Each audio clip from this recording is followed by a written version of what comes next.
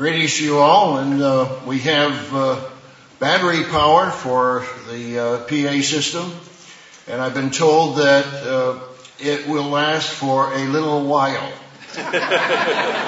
So I think the message will be that when the audio cuts off, that's the end of the sermon. It reminds me, as Mr. McNair said, I did give the last Great Day sermon in Tulsa in the dark in the afternoon. That was 1987, and then 19 years later, last Great Day afternoon sermon, the same thing happened in Copper Mountain, Colorado. So this is the third time I'm preaching in the dark, but at least I have light. Anyway, welcome to all of you, our guests that are here, and to all our brethren, if this is being recorded for our brethren around the world. But it is exciting times in which we're living, but very sobering times. And we count it all joy whenever we enter into diverse trials, as it says there in James, the first chapter, that we might be complete, that the trying of your faith may test you and you might become complete in all Christ. So we're thankful to be here, and even as we prepare for the Feast of Tabernacles, and realize that some of our brethren in other parts of the world, in Haiti and other areas, are suffering and facing even greater trials than we are here. And we do thank all of the crew here for the resourcefulness, applying the fifth law of success of resourcefulness. So opening the doors and getting a little ambient light has been helpful. In May 2016, here in Charlotte, we had the Memorial Day weekend. It was a singles weekend. I gave a sermon here titled Characteristics of Closeness. I'd like to continue that theme today. And the title of the sermon today is Develop Loving Relationships. And of course, as we head for the Feast of Tabernacles, we'll have a wonderful opportunity to do that. What are the qualities of close relationships? Why should we develop attributes of loving relationships with others? And what are the laws of loving relationships that guarantee success, happiness, and fulfillment? And what is the greatest commandment in God's awesome universe? We have an expanding universe that is just marvelous. But it abides by natural laws. And throughout the whole universe, what are the greatest laws? Turn to Mark, the 12th chapter. Mark, the 12th chapter, and I know you all know the answer to that question. But this is so vital and so important, it has to do with the very purpose and meaning of existence and God's plan of salvation and His royal family, of which we will become even more an immortal part in the future. Mark 12 and verse 28. Then one of the scribes came, and having heard them reasoning together, perceiving that he had answered them well, asked him, which is the first commandment of all? Jesus answered him, the first of all the commandments is, Hear, O Israel, the Lord our God, the Lord is one. And you shall love the Lord your God with all your heart, with all your soul, with all your mind, and with all your strength. This is the first commandment. So here we have a universe with galaxies, and we have our solar system with the Earth revolving around the sun and other planets. And yet in all the universe, the greatest commandment, the greatest law, is to love the Lord your God with all your heart, soul, mind, and strength. And the second, like it, is this. You shall love your neighbor as yourself. There is no other commandment greater than these. Dr. Meredith gave a sermon, number 649, the first great commandment. That's God's principle and commandment of love in the universe. Turn to 1 John, the 4th chapter, 1 John 4. Jim Meredith, who gave a sermon in Charlotte, June 18th, 2016. It was titled, Love, Fear, and Serve God. He emphasized the major principle which is key to developing and nurturing loving relationships. And that's 1 John 4, and verse 20.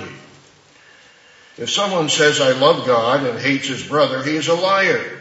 For he who does not love his brother whom he has seen, how can he love God whom he has not seen? And this commandment we have from him, that he who loves God must love his brother also. So while we love God, how do we demonstrate that love? One of the main ways is by loving our neighbors, loving our brethren as ourselves. That's so key. So our loving relationships are interconnected. Our love must radiate in all directions. One way we demonstrate our love toward God is by loving our neighbors and loving our enemies, as it says in Matthew 5, verse 44. We all know the purpose of human life. We know the awesome human destiny that God has planned for all of us, but the world is blinded to that very purpose of life. Mainstream professing Christianity does not preach the coming of the kingdom of God. And yet Jesus preached that in Mark 1, verses 14 and 15. That the kingdom of God is coming, and he is the king of that wonderful kingdom, and he's called us to serve as kings and priests in that kingdom. Mr. Herbert W. Armstrong, I was listening to an old radio program, and he said, the kingdom of God is first the government of God. And secondly, it is the family of God. And then he had a second thought, and he said, well, we could reverse that and say the kingdom of God is the family of God, and it's the government of God. So we know our calling, we know our destiny, and it is based on spiritual love, based on spiritual relationships. And we are now preparing for that time when we will be born into the royal family of God as immortal children of God. We know that 1 Corinthians 15 and 1 Thessalonians 4.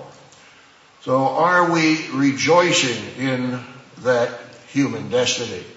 I hope you're rejoicing in the dark, because we said, when you fall into diverse trials, count it all joy. And I hope you are counting it joy here today. But we count it joy because we understand God's plan. It said in John 10, verse 10, I have come that they may have life and that they may have it more abundantly.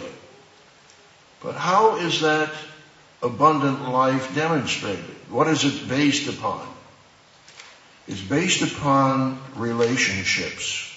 And the greatest relationship of all is between God and his begotten children, and between Jesus Christ and his spiritual brothers and sisters. Let me repeat that.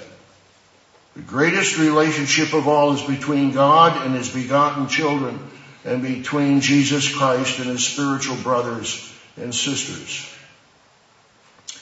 We also relate to other human beings, our neighbors, our families, and our church brethren. But God expects a certain quality to that relationship. Turn to James, the 4th chapter. Mr. DeSimone read this and emphasized the matter of God's promise, that if we resist the devil, he will flee from us. But I want to emphasize that other characteristic of closeness. In verse 8, James 4, verse 8, draw near to God, and he will draw near to you. God expects that quality in our relationship with him. We have sermon number 850, How Close Are You to God? And then sermon 939, Characteristics of Closeness, which I previously referred to. So God expects us to be close to him, to draw near to him, and build loving relationships. How can we improve our relationship with God and with one another? We all need to grow and overcome, because we still have carnal nature, and we are in the process of replacing that carnal nature with God's divine nature. And he tells us in 2 Peter 1, that he's given us precious promises, that by these promises we may partake in his divine nature. We are special, not because of anything that we have done ourselves, but because of God's calling, because of His grace. He has given us unmerited pardon. He's given us the gift of His Holy Spirit, by which we can be close to Him. But the world, of course, is based on relationships, selfish relationships, and sometimes painful relationships. Well, I was expecting to give a longer sermon, so I was going to give you 120 points, but I'm going to have to cut it down because I'm sure the PA system may go out at any time. So I'm just going to have to start, but I will number keys to loving relationships. What are several ways to develop a loving relationship and even improve a loving relationship? So we'll see how far we get. Number one, in developing loving relationships is to seek God. And I just explained what that greatest relationship is. Hebrews 11, turn back a few pages back in your Bible from James to Hebrews. And you know Hebrews 11 verse 6. But without faith it is impossible to please Him, but he who comes to God must believe that He is, and that He is a rewarder of those who diligently seek Him.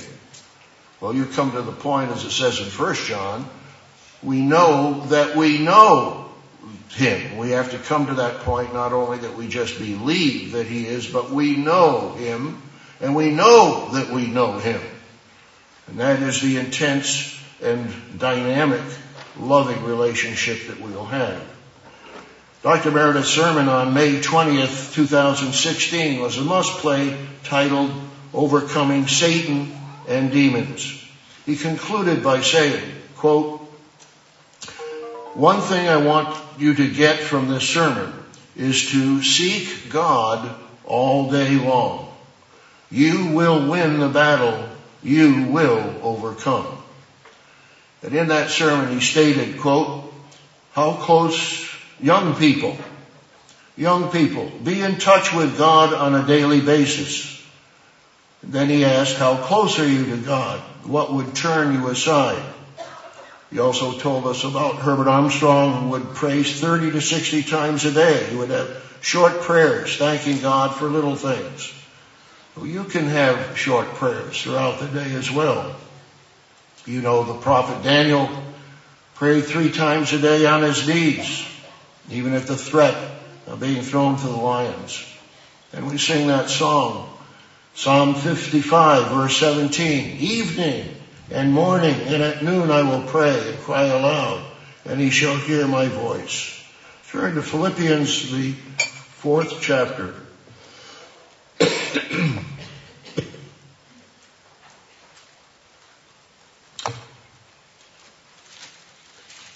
Philippians 4 and verse 4. Apparently this was, according to some sources, was Mrs. Loma Armstrong's favorite verse. Philippians 4, verse 4. "Rejoice in the Lord always. Again, I will say rejoice." So as we seek God, we have that dynamic, that rejoicing relationship with God. He is a rewarder of those who diligently seek Him. The first key to developing loving relationships is to seek God continually. The second key to developing loving relationships is to know the other person to whom you're relating. Know details about your friend's life. Learn significant information about your friends and family. Might turn to John 17. Okay, that's right. You're not all being able to read your Bibles. John 17th chapter. John 17 and verse 3. How much do you know about the other person? John 17:3. And this is eternal life, that they may know you, the only true God, and Jesus Christ, whom you have sent. Mr. Wallace Smith's telecast, Can I Really Know God?, that aired April 17, 2016, emphasized that verse. Yes, you can really know God. And that is the wonderful blessing that God gives us. Dr. Meredith gave a must-play sermon March 19, 2016, The Real Jesus Christ. And we, brethren, have that wonderful opportunity to know the true Christ of the Bible. Not the one with long hair, not the one that supposedly rose on Sunrise Sunday, on Easter, so-called Easter. No, that's a false Christ. We know the true dynamic Christ who is Lord of the Sabbath, is the Savior of the world, and is our great high priest. I mentioned this to you before, but Mr. Armstrong referred to the book, The Man Nobody Knows, and actually by Bruce Barton. Bruce Barton was the founder of BBD&O, one of the most successful advertising agencies, and actually was the advertising agency for the World Tomorrow. And we actually visited their offices in Atlanta one time. But Bruce Barton was kind of puzzled when he understood, what is this Christian religion? It doesn't seem to match up with the concept of this Jesus that the people in professing Christianity seem to promote. So in his book he wrote, quote, Jesus pushed a plane and swung an adze. He was a successful carpenter. He slept outdoors and spent his days walking around his favorite lake. His muscles were so strong that when he drove the money changers out, nobody dared to oppose him. A killjoy, he was the most popular dinner guest in Jerusalem. The criticism which proper people made was that he spent too much time with publicans and sinners and enjoyed society too much. They called him a wine-bibber and gluttonous man. When the man finished reading, that is Bruce Barton referring to himself, when the man finished his reading, he exclaimed, this is a man nobody knows. That happened to me, and I've shared that with you before, but when I was 12 years old in Sunday school, and I heard about this Jesus, and I began to question, was there really this Jesus that existed? So I started reading through the book of Matthew. And we just got, of course, through the genealogy and about John the Baptist. And then when I got to the Sermon on the Mount and started reading, one particular comment by Jesus got my attention as a 12-year-old. It was Matthew 5, verse 39. Jesus said, but I tell you not to resist an evil person, but whoever slaps you on your right cheek, turn to him the other also. I said, what? You know, that doesn't seem right. But I realized that was such a dynamic departure from common, natural ways of living. It got my attention. And I began to really read then more of the Bible and realize this is different. This is a way of life that demands courage. This is a way of life that demands a total different reaction to carnal provocations. Of course, God didn't call me until I was age 25, but when I look back on it, He certainly was working with me in my life. So how much do you know about the life of Jesus? If you are applying the second point of know more about your friends, what do you know about Jesus? Do you know His titles and His names? He is the way, the truth, and the life. John 14:6. In Isaiah 9, verse 6. He is the wonderful Counselor, mighty God, the everlasting Father, the Prince of Peace. He's also the Savior of the world. The woman at the Samaritan well was dumbfounded at His insight. And then the whole city came out and said, now we believe in Him, not because of what you, woman, said, but because of hearing His own words, and we know that He is the Savior of the world. That's John 4:42. That term is also in 1 John 4, verse 14. We know twice in the book of Revelation he's called the King of Kings and Lord of Lords. He's our great high priest. And you read that several times through the book of Hebrews, starting with Hebrews 4, verse 15. He's the Lamb of God, as John the Baptist said, that takes away the sins of the world. He's the bread of life. John 6, verse 35 and John 6, 48. He's the Christ. He's the Messiah. How much do you know about your friend? I know Dr. Meredith certainly knows much about his friends because he will tell us at an executive lunch about the background of each of the leaders here at headquarters. He knows their educational background. He has also a special gift of knowing the birth dates of many people. But how much do you know about your friend? Dale Carnegie emphasized this in How to Win Friends and Influence People. Quote, remember that a person's name is, to him or her, the sweetest and most important sound in any language, end of quote. I know that times we were discussing up in St. Louis, and by the way, greetings to you all from the congregations in St. Louis, Columbia, and Rolla, Missouri, and Springfield, Illinois. We appreciated Dr. and Mrs. Fall and their hospitality there.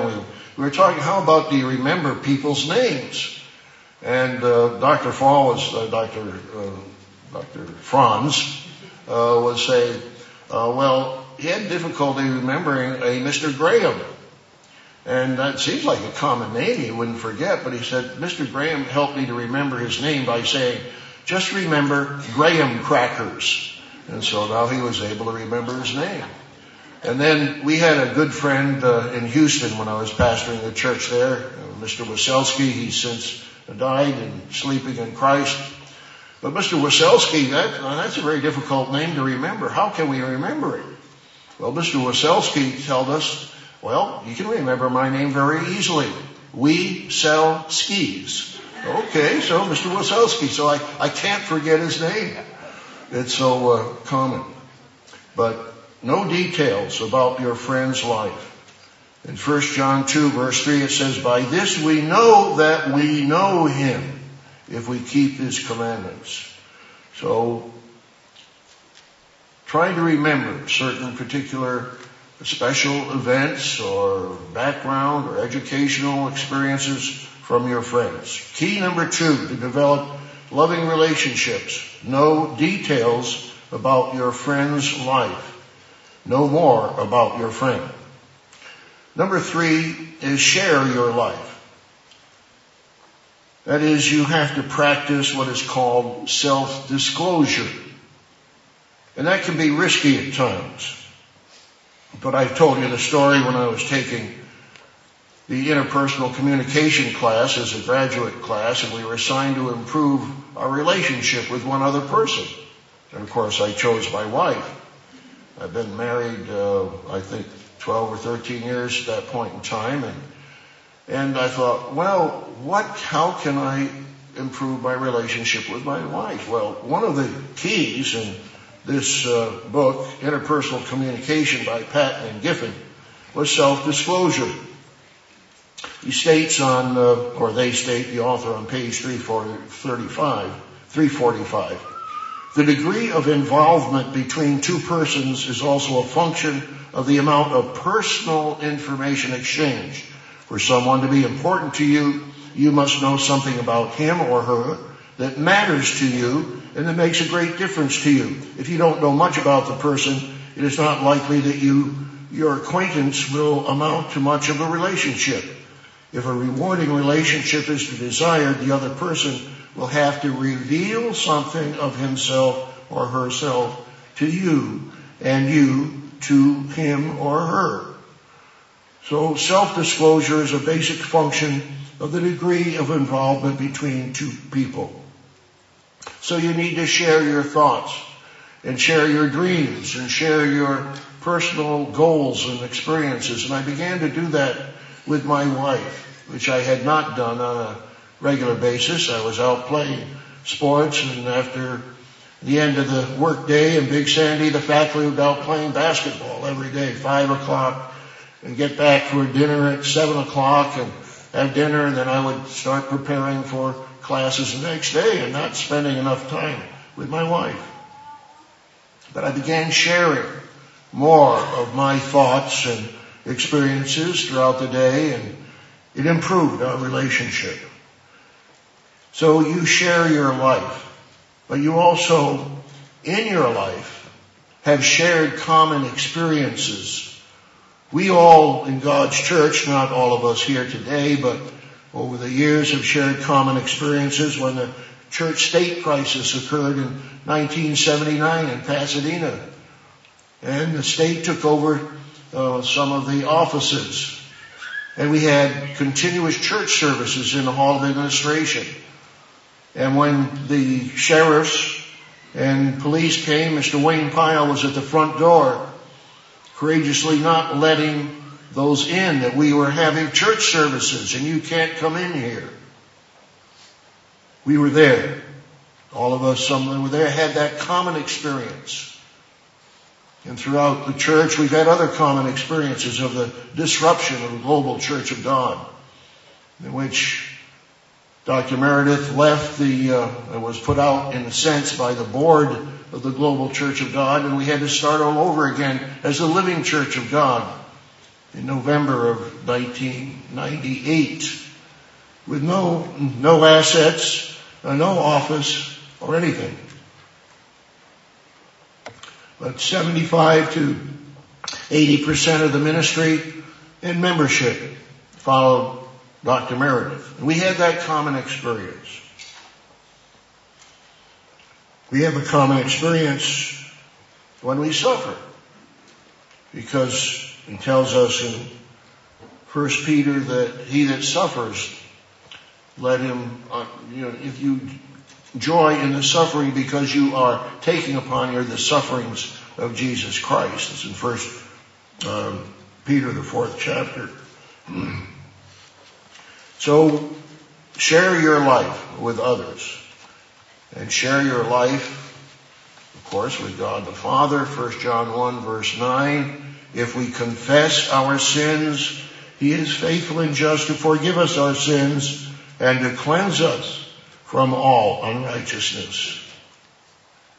You develop a close, intimate relationship by sharing your life, and even more intimately with God the Father in confessing your sins. And remember to be heartfelt in your prayers as you share your life. Even King David was amazingly, you might say, bold, but at the same time, in the background, he knew God would answer his prayers. For example, he complained in a sense in Psalm 13 verse 1, how long, O Lord, will you forget me forever? How long will you hide your face from me? So, God wasn't threatened by David's complaint, but David was yearning for God's intervention. Share your life. Key number 3 to developing loving relationships.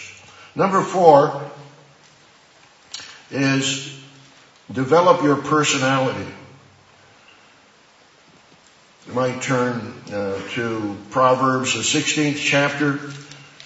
When you have an outgoing, loving personality, you are a greater and more effective ambassador of Jesus Christ.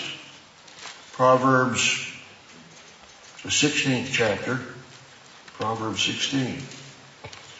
All that we do, sometimes we invest in education, and you realize, well, that's kind of selfish, isn't it? Well, no.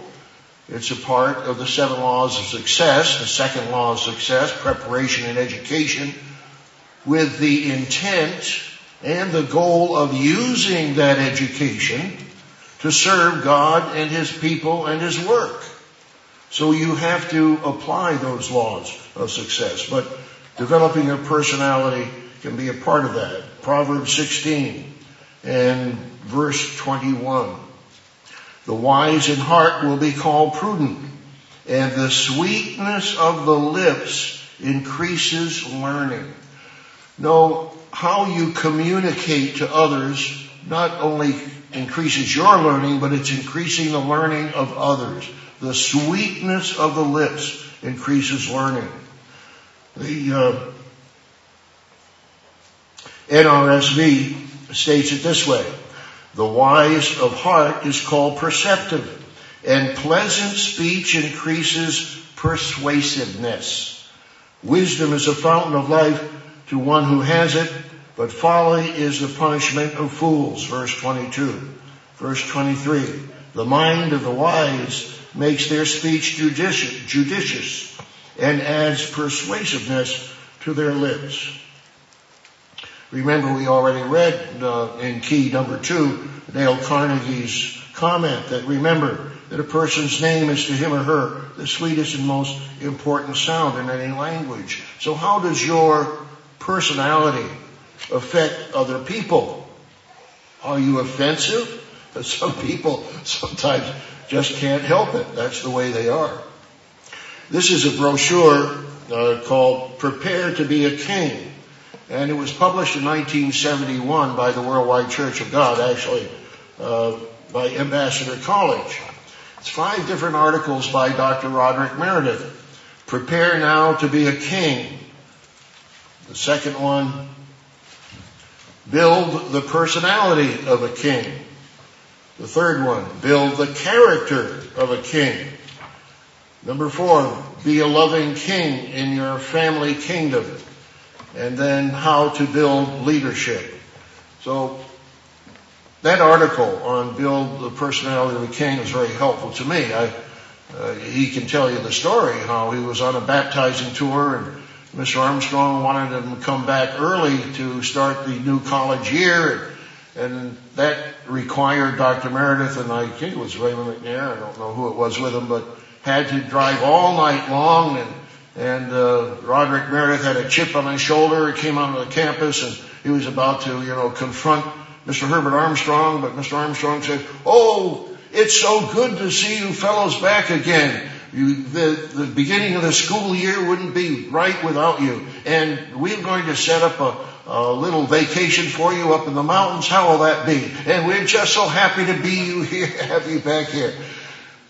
Dr. Meredith said, coming back, Mr. Armstrong's personality just melted him, and that chip in the shoulder just went away.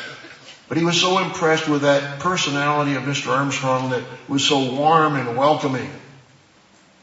If we're going to develop loving relationships, we need that kind of development of personality. In fact, the very article, Build the Personality of a King, appeared in the Worldwide Church of God magazine, Tomorrow's World. Yes, they had a Tomorrow's World magazine. On page 10 of the February 1972 edition, Build the Personality of a King. Dr. Meredith wrote in that article, "But in the world tomorrow as today, you can either lead people or you can drive them. You can cause them to want to follow you or you can make them. Which is it going to be?" When Jesus spoke, the people were warmed and inspired. The jealous, bickering religious leaders of his day were fearful lest the whole nation begin to follow him. John 11, verse 48. His teaching and his personality had such a profound effect on people that his disciples remarked in Luke 24:32, "Did not our heart burn within us while he talked with us by the way and while he opened to us the scriptures?" So, key number 3 is develop the personality of a king. Develop your personality. I think I questioned you before or surveyed you before how many of you had ever taken the Briggs-Myers personality test. I can't see your hands, so I won't ask for that. Oh, okay. Those of you who have cell phones with lights, you can raise your hand. How many of you have taken the Briggs-Myers personality test? Oh, look at those lights. You are, that's beautiful. That's very pretty, by the way. Those lights out there. It looked like about 35 of you with your cell phones. But I took it recently. It's free. And I found out that I had the same personality as Sam Walton, the founder of Walmart. And there are 16 different types. And the one I have says, this personality type has a clear moral code that guides their behavior and their expectations from others. So anyway, I would encourage you to do that. It's free on the internet. But nonetheless, if you know what your personality is like, you can modify it, adjust it, or capitalize on the strengths that you have. The principle is, brethren, that we all have different personalities. We all need the same godly, perfect, righteous, holy character. But we express it in different ways. Dr. Meredith has mentioned about the personality of the apostles. Remember that James and John were the sons of thunder. They had different personalities. Peter was aggressive and presumptuous at times. John was the disciple Jesus loved. So they all had different personalities. But God used them all as servants to fulfill the mission that He gave the church. So while we have different personalities, we also have different gifts. And well, let's turn there briefly. 1 Corinthians, the 12th chapter. 1 Corinthians 12. Starting with verse 12.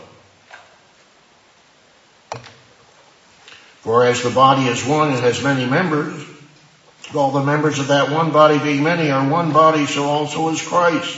For by one Spirit we are all baptized into one body. But there are diversities of gifts. Verse 4. But the same Spirit. So we have different gifts. Verse 8. For one is given the word of wisdom through the Spirit, another the word of knowledge. Verse 9. To another faith by the same Spirit. To another gifts of healings by the same Spirit. To another the working of miracles, prophecy, discerning of spirits, different kinds of languages, interpretation of languages. But one and the same Spirit works in all these, distributing to each one as He wills.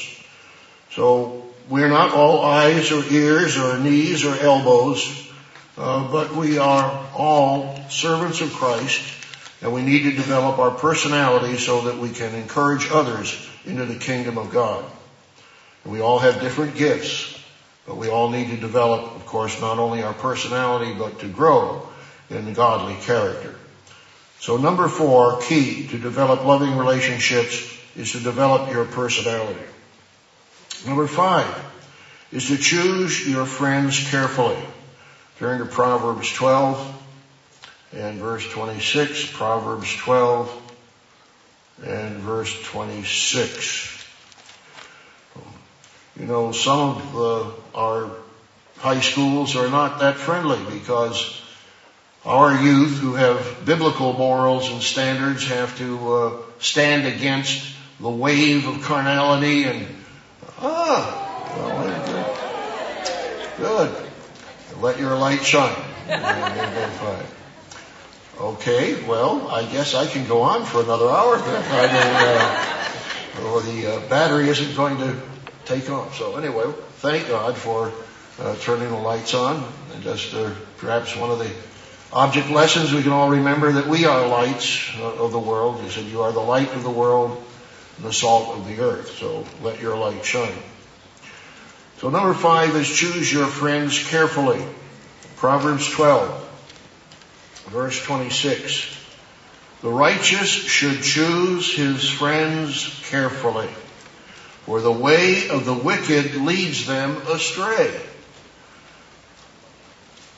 Dr. Douglas Wineo, in his sermon on Proverbs, Vital Lessons of Life, September 3rd, 2016, emphasized that very point. Wise friends choose their friends carefully, he emphasized. And so who are your friends? You choose your friends carefully. James, the 2nd chapter, James friends. Yes. You know who's friend Abraham was. James 2 and verse 23. James 2, verse 23. And the scripture is fulfilled, which says, Abraham believed God, and it was accounted to him for righteousness, and he was called the friend of God. Is God your friend? Christ called his disciples friends. And so we need to make sure that we have that kind of closeness to God, to believe God, obey God, to follow him. Let's turn to John 15 and verse 13. John 15. Choose your friends very carefully, but we know our greatest friend is Jesus Christ. God called Abraham his friend. John 15 and verse 13. Our friends can be developed and our relationship can improve as we apply these godly principles. John 15:13. Greater love has no one than this, that a man lay down one's life for his friends. You are my friends if you do whatever I command you. No longer do I call you servants, for a servant does not know what his master is doing, but I have called you friends. For all things that I have heard from my Father I have known unto you. We talked about self-disclosure earlier, sharing personal information with others, and of course you have to be very careful with that. And of course some of our youth have gone overboard and crossed the line on social media and divulging too much personal information.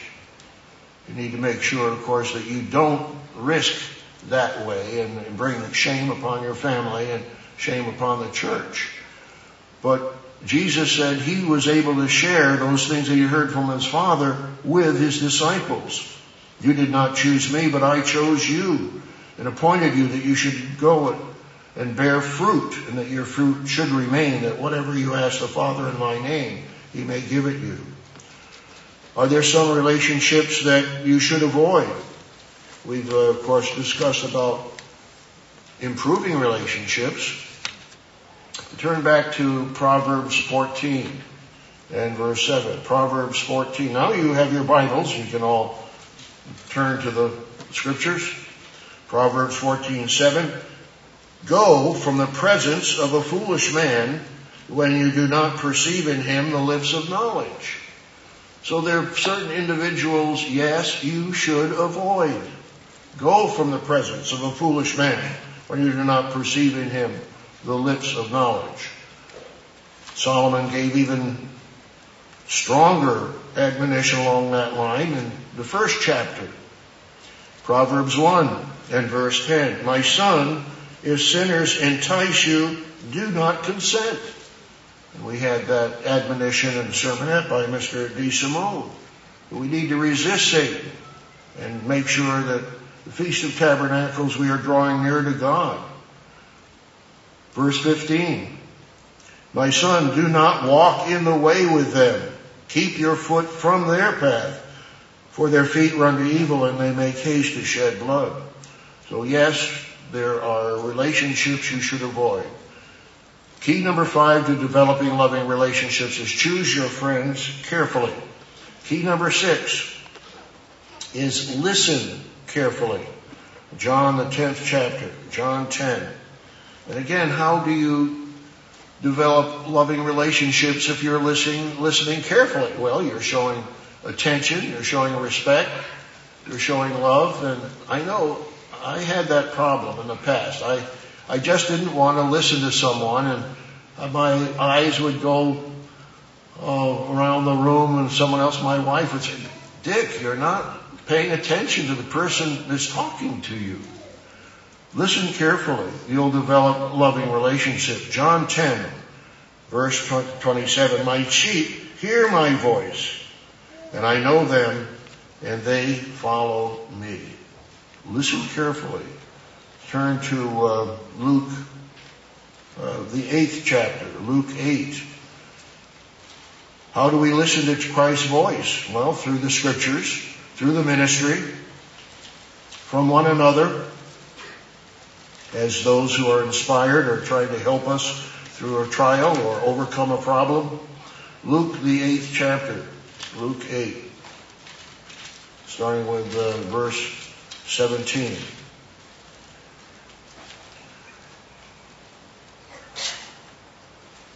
For nothing is secret that will not be revealed, nor anything hidden that will not be known and come to light. Therefore, take heed how you hear. For whoever has, to him more will be given. And whoever does not have, even what he has will be, what he seems to have will be taken from him. So be careful how you hear. Pay attention. And that will help you in developing loving relationships. That's key number 5. Key number 6 is have compassion. Turn to 1 Peter, the 3rd chapter. 1 Peter, the 3rd chapter. Can you feel what others are feeling? You know, you hear the expression, I feel your pain. And some say, well, you're not really feeling my pain. Well, at least I can feel your pain to some degree because I've experienced pain. 1 Peter 3, verse 8. 1 Peter 3, verse 8. Finally, all of you be of one mind, having compassion for one another. Love as brothers. Be tender-hearted. Be courteous. Not returning evil for evil or reviling for reviling, but on the contrary, blessing, knowing that you are called to this, that you may inherit a blessing. Remember that God is called the Father of mercies and the God of all comfort. That's in 2 Corinthians 1 and verse 3. So we need to have that compassion to be able to be sensitive to other people's trials and their feelings and their hurts and their emotional ups and downs, and to have compassion. Well, 2 Corinthians 12, and we certainly appreciate the love here in the Charlotte congregation, the prayers for one another, and the service that you all help with one another. There's certainly a wonderful degree of compassion and service and care that you have for each other here in the Charlotte congregation. We really appreciate that. 2 Corinthians 12, verse 24. I'm sorry, it'll be 1 Corinthians 12. 1 Corinthians 12, 24. Well, make it verse 26. 1 Corinthians 12, verse 26. And if one member suffers, all the members suffer with it. Or if one member is honored, all the members rejoice with it. Now you are the body of Christ and members individually. So when one is honored, we feel honored. We shouldn't be jealous of that. When someone is ordained to an office, for example, and we know our brethren in Haiti, we want to have compassion for them and care for them and pray for them. But have compassion one to another. That's number 7. To develop loving relationships, number 7, have compassion. Number 8 may be a little challenging for some of us. Submit to one another and serve one another. Let's turn to 1 Peter, the 5th chapter, 1 Peter 5. Submit to one another and serve one another. 1 Peter, the 5th chapter.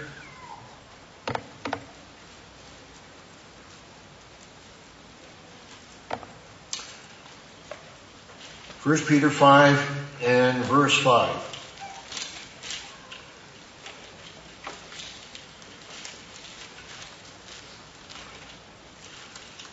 Likewise, you younger people, submit yourselves to your elders. Yes, all of you be submissive to one another and be clothed with humility. For God resists the proud, but gives grace to the humble. That may be difficult for the young adult or teenager who thinks he or she knows it all. And my parents, they're just old fogies, they're way out of tune. They're ancient, they don't know much.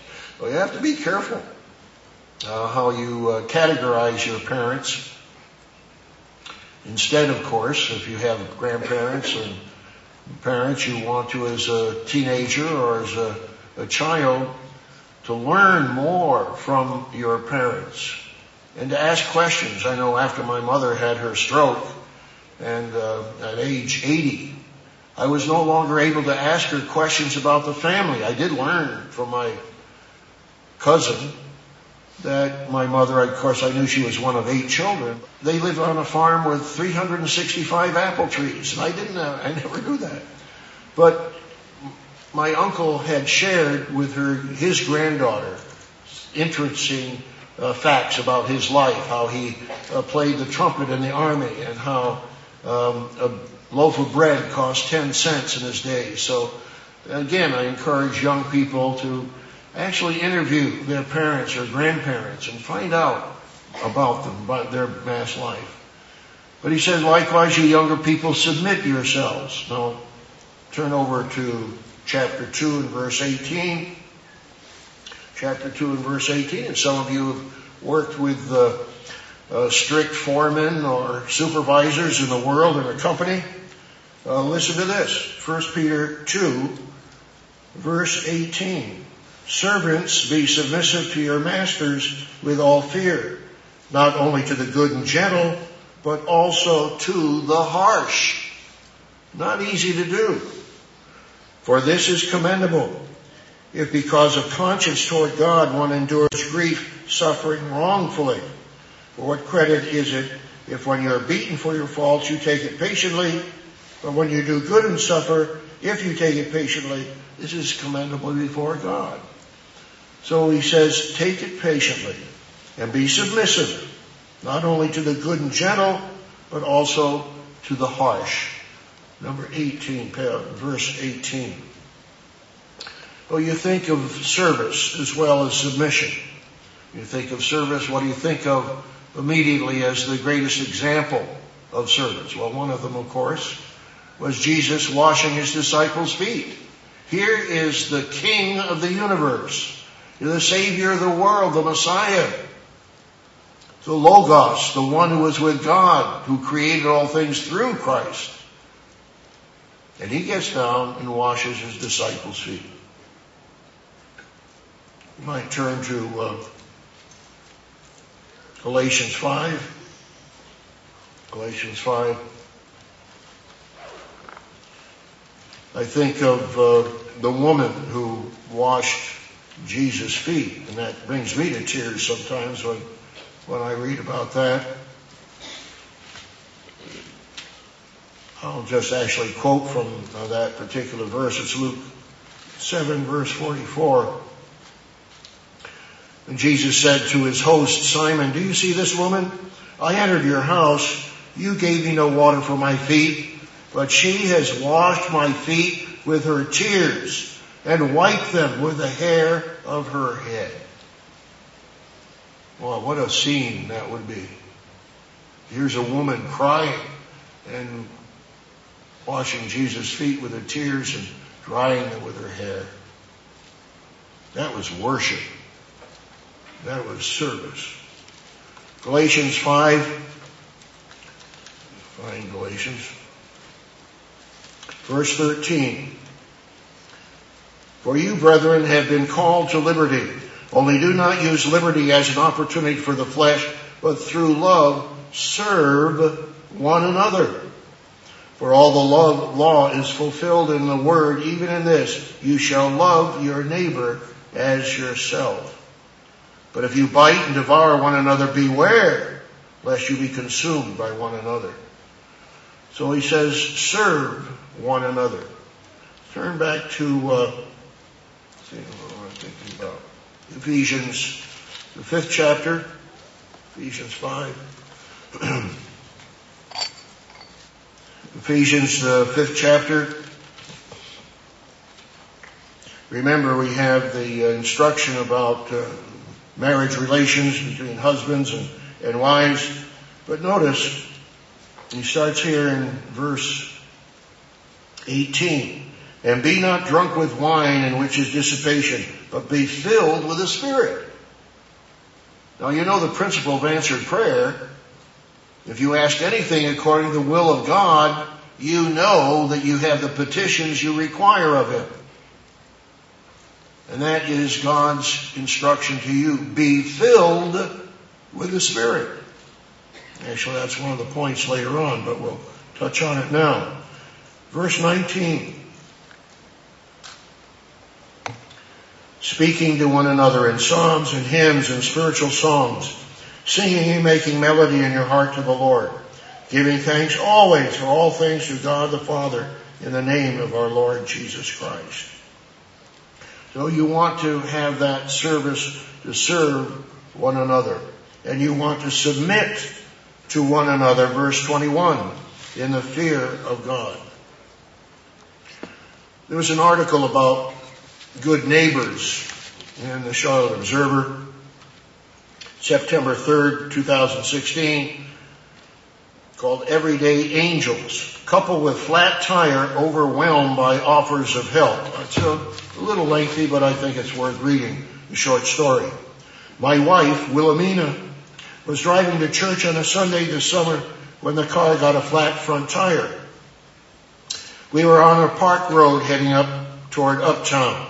We stopped, pulled to the curb, put the flashers on, and exited the car, only to discover we both left our cell phones at home. So don't leave your cell phones at home. We were standing there on the sidewalk, a little bit lost as what to do, when a young man approached on the sidewalk and thankfully had a cell phone. We called AAA and waited, and we were happily shocked by what occurred as we waited. Possibly 10 or more people, walking and driving, stopped to ask us if we needed help. They offered us water and invited us to church just down the street. A person across the street was cutting his grass and twice offered to come to our assistance. An elderly couple approached us, stopped to offer assistance, and the woman put her arm around my wife in a comforting gesture. I was so moved by the kindness and humanity shown to us. We are black, and all the folks who stopped were white. We would love to say a public thank you to everyone who helped. That was in the Charlotte Observer. Key number 8 to develop loving relationships is to submit to one another and serve one another. Number 9 is to respect one another. Turn to Philippians, the 2nd chapter. Philippians 2, just ahead a few pages. Philippians 2. Starting in verse 1.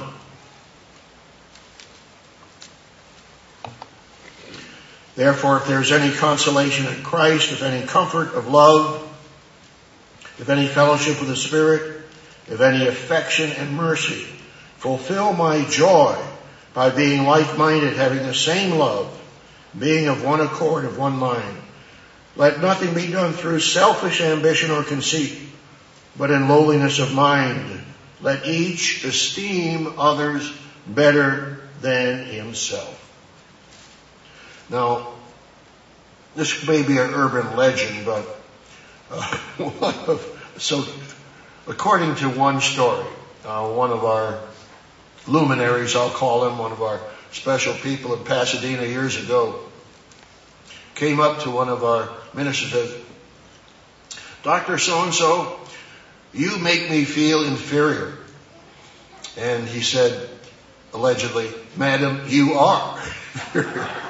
Not very kind, but maybe what he was trying to teach her was that she had a vanity about her in saying that she was inferior.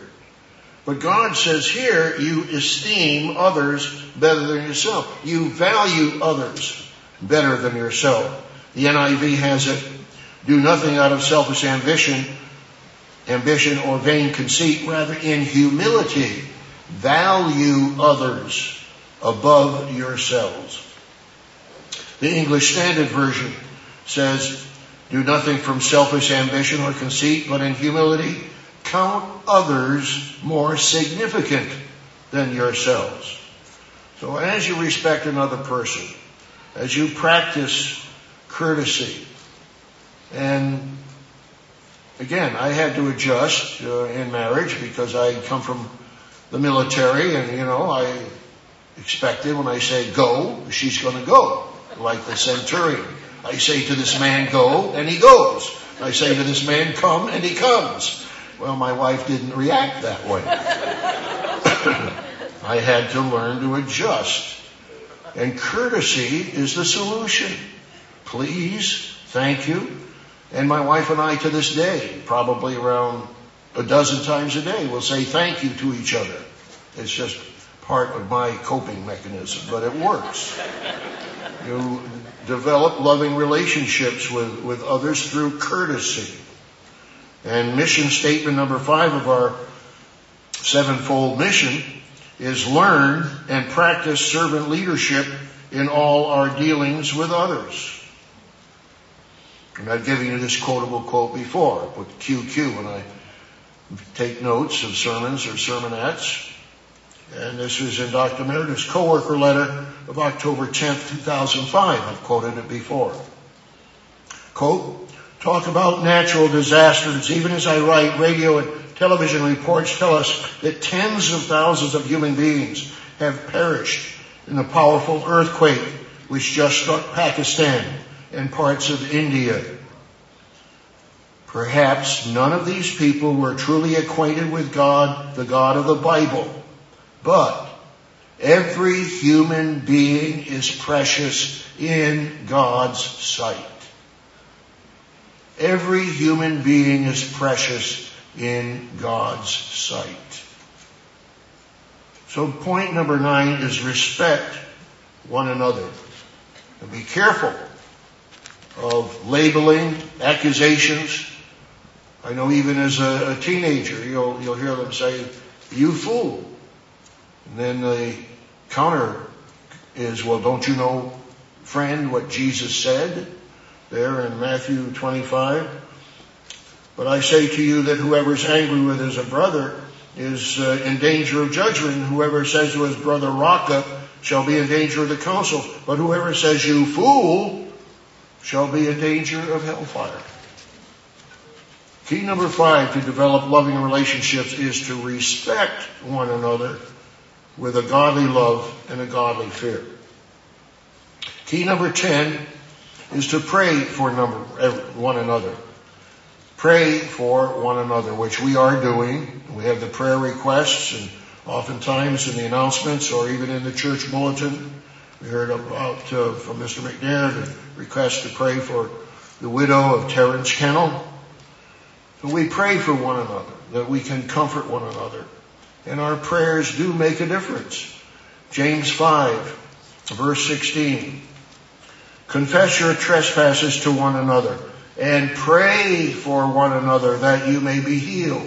The effective, fervent prayer of a righteous man avails much. And so you don't know what to pray about. Well, here's your church bulletin, today's church bulletin. And on the back we have listed ministers, deacons, and deaconesses.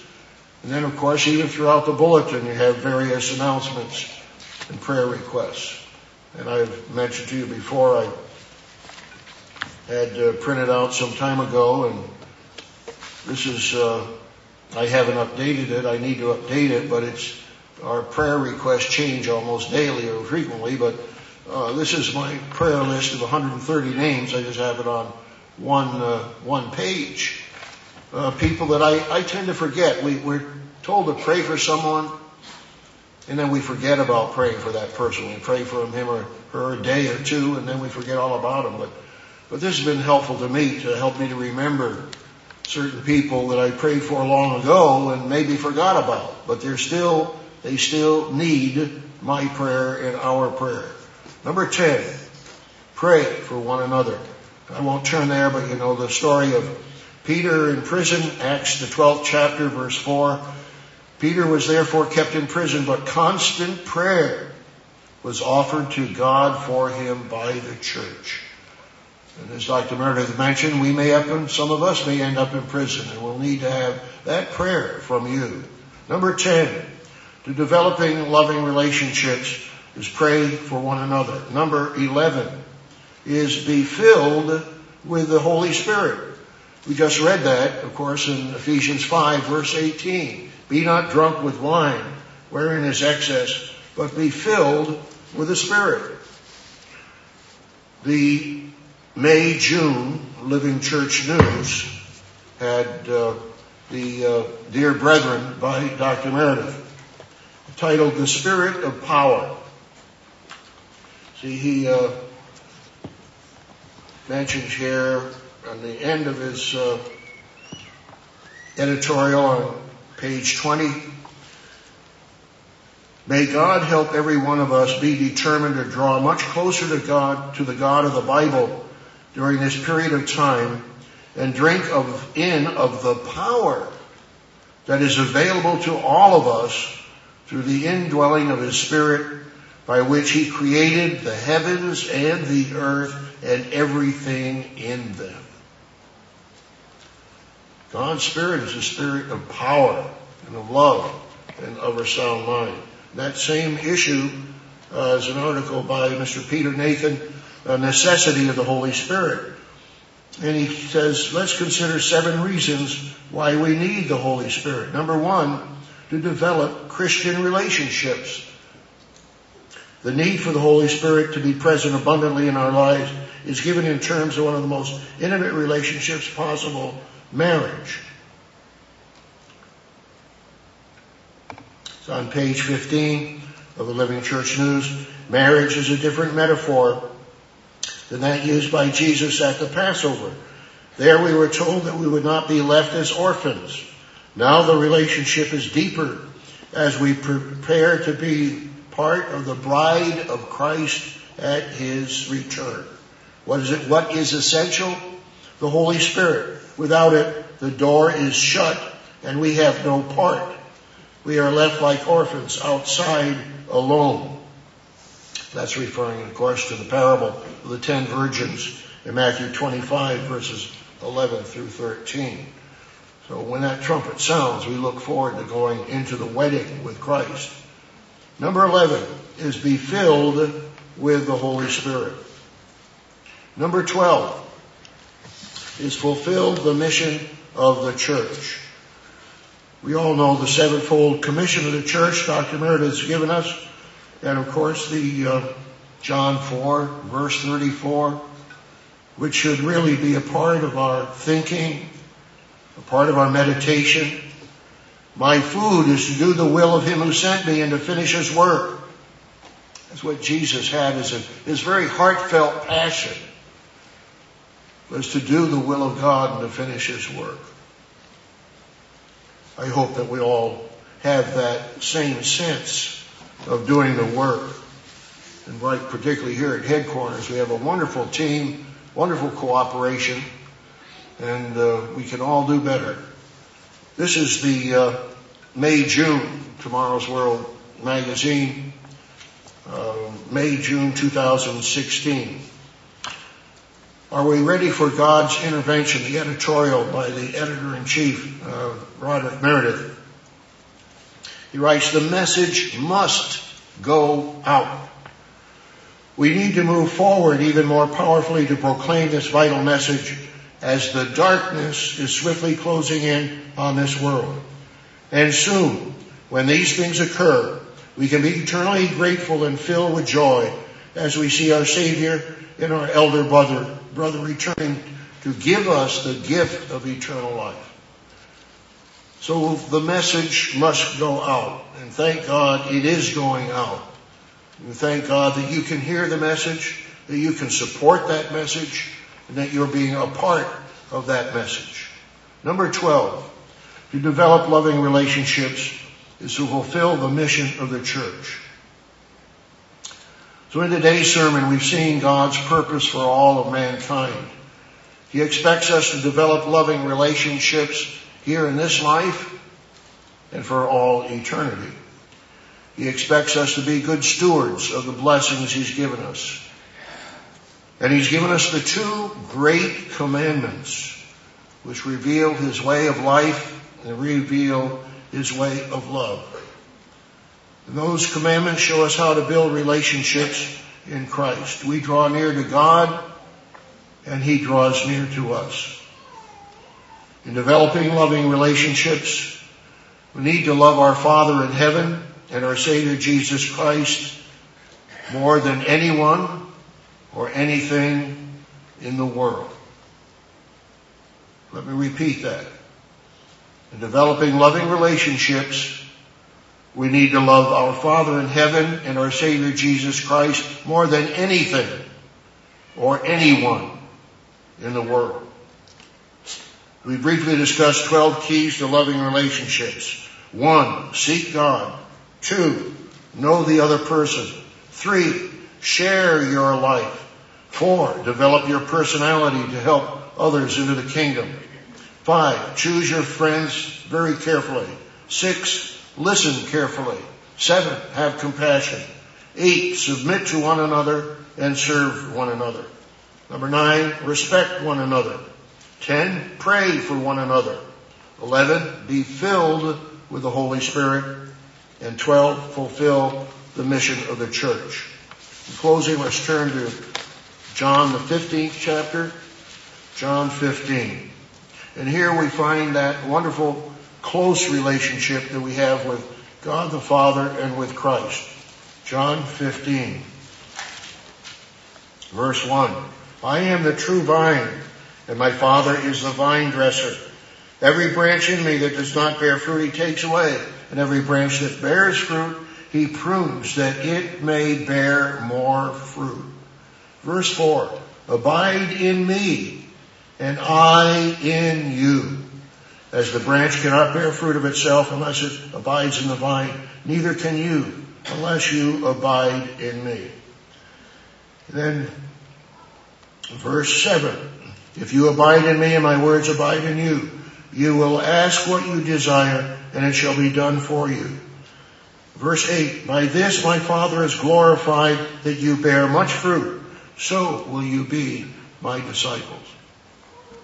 So brethren, let's abide in the vine, in a very intimate and close relationship with God the Father and with Jesus Christ. Now let's be filled more with God's love, which is shed abroad in our hearts by the Holy Spirit. Romans 5, verse 5.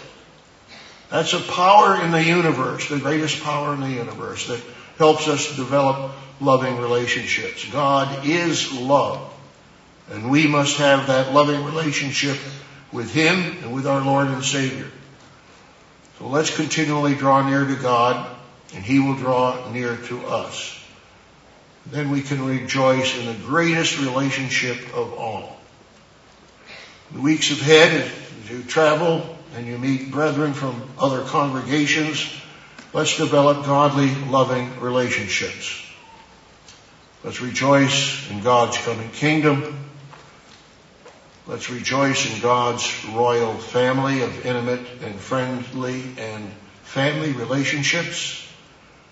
And let's rejoice in His eternal love.